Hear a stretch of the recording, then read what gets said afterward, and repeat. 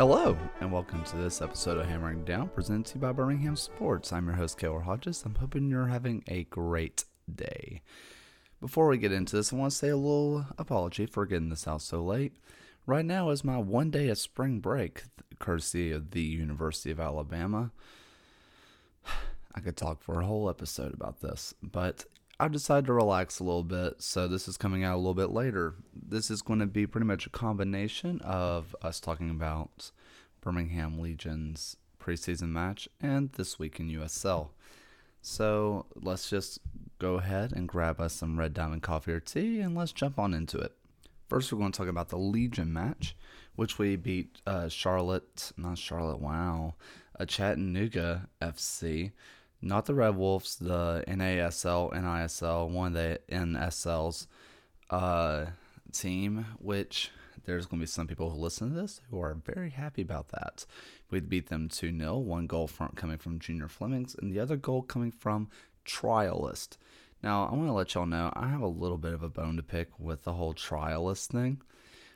Why can't we know who scored? Why is that such a thing? I hate that. Okay, look at spring training for baseball. I get that soccer or football is not baseball. Duh. But you wouldn't just see in spring training now taking the mound for the LA Dodgers Trialist. Who cares? Just say their name. Just say their name. If they don't make it, if they don't make the team, right, it helps them out because some other team, maybe in like League One or something, will be like, yo, that player just scored for them. Surely they're some kind of good. Or Trialist makes an amazing save. Well, have them get a job. Either way, Trialist for another year in a row has scored in the preseason against a decent opponent. So, good for Trialist. The Junior Flemings goal, we actually got a really cool view of this on Birmingham Legion's Twitter. You should definitely be following them. They have some good content there. But they did a bird's eye view of the goal, which was a really, really cool way to watch the match. They didn't do the whole match, just Junior's goal. But to me, it looked like we were playing a 4-3-3, which is slightly unusual, but slightly not. We would go into that sometimes in the past, but it's a little bit different. Obviously, we don't know who the players on the pitch would be, but the central... Sorry, I'm going to say this. The defensive midfielder, which is generally going to be Anderson Asiedu, it looked like that player is going to be more of a part of the three-man midfield as opposed to being kind of on an island where generally it was a 4-1-2-2-1 or something like that. Basically, it was a 4-1 and then, just fill in the rest. 4-1-3-2 or whatever. Something. I can't do math.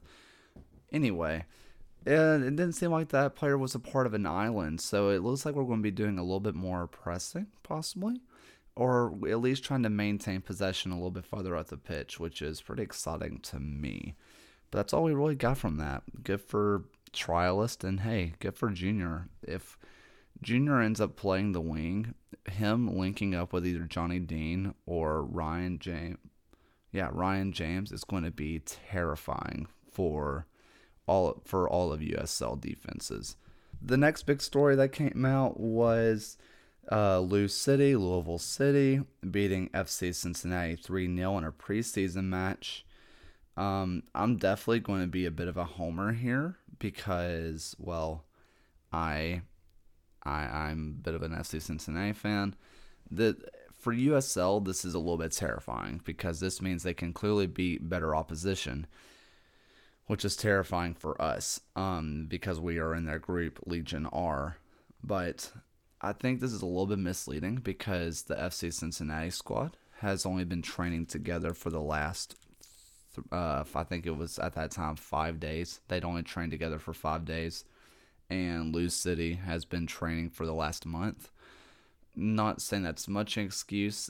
The MLS side should definitely be winning, but I don't think it's as big of a deal as a lot of people are saying.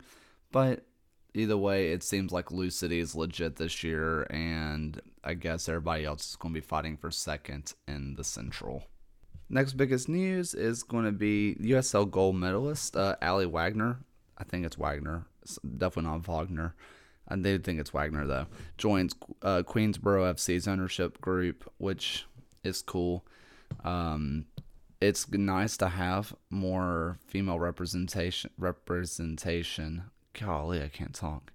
Representation in front offices. That's really nice, especially someone who is as highly esteemed as Ali is.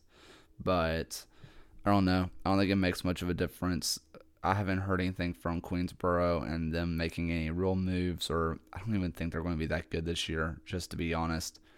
I mean, that's such a saturated market. It's going to be rough for them to get off the ground. But hey, good for her. Good to have more representation. We need to have more of that, especially in the USL. So this week was not really that exciting when it comes to big USL news. Some news, it is news. The USL is apparently looking to financially aid clubs now with the new revenue sharing scheme, which is, if you look at something like the NFL, they do their salary cap and all that stuff based on revenue sharing and all that kind of stuff. So everybody essentially gets to spend the same amount, sort of.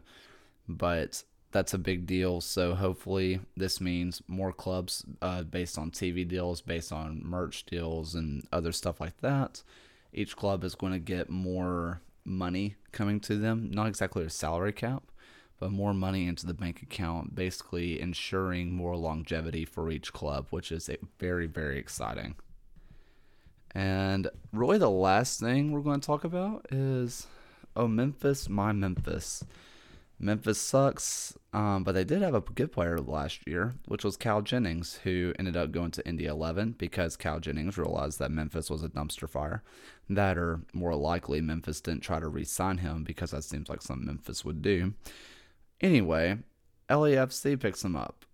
So that's another USL guy who is now in the MLS. That is the second, maybe third, but second forward or midfielder for Indy 11 that is now in the MLS that got picked up this year.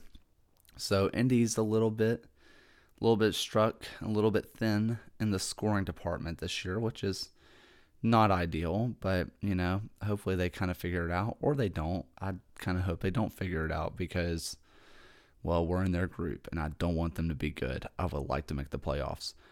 But I want to take this little time to talk about Memphis because what a dumpster fire. They've actually made some signings, and I've talked about this on almost every single podcast, but I cannot get over just how incompetent they are. I mean, I want them to be somewhat decent because, well, I just don't want them to suck. So the rivalry is good. I would like to have good rivalries. I don't know. It's nice to beat opponents, but whenever you just keep beating them and they don't beat you, and the one time they do beat you, they lose their only good player. Yeah, Cal Jennings, he's the one that scored the hat trick against us, and now he's in MLS, and we don't have anything else. Or they don't have anything else. Anyway, I think right now they have 5 players on their roster, and they're pretty much all career backups. So, yeah, take that as you will. I'm a little disappointed. Tim Howard, you're never going to listen to this. I don't care if you ever listen to this, but if you are listening to this, you suck at your job, dude. Like, really bad. I mean, pick somebody up. Pick something, anyone. At least hire a coach. And also, here's something else. There's a lot of, I love the, what's the word? The verbiage of a lot of USL signings, because they'll say, a lot of times you'll hear, star player, or the Legion pick up a perennial goal scorer. But if you see a team that says blank signs veteran midfielder, okay, you want to know what that means? It means backup. That's a bench player. Veteran means they've been around for a long time, but they're not good at really anything most of the time. I mean, I'm not going to look at Mikey Lopez and be like, oh, there's veteran midfielder. No, it's captain of the team. It is, defensive stud. I, I, I love that stuff. I love how they try to frame it as a good thing that their team is just not good. But I digress. Yeah, so this is a bit of a shorter episode. There really wasn't that much news in the USL, but I do have some fun news. Tomorrow, March 16th, I have an interview with Mr. Alex Crognale, the center back for the Legion, and I think you're going to absolutely love it. I also have some other things going on in the back. I have some stuff I'm cooking up in the lab, and I think you guys are going to really enjoy it. I'm trying to finalize some stuff. I'm waiting for the schedule to come out so I can let people know what's going on. But it's really, really big news, and I think y'all are going to love it. But yeah, thank you guys so, so much for listening. And that's all I got. So keep hammering on.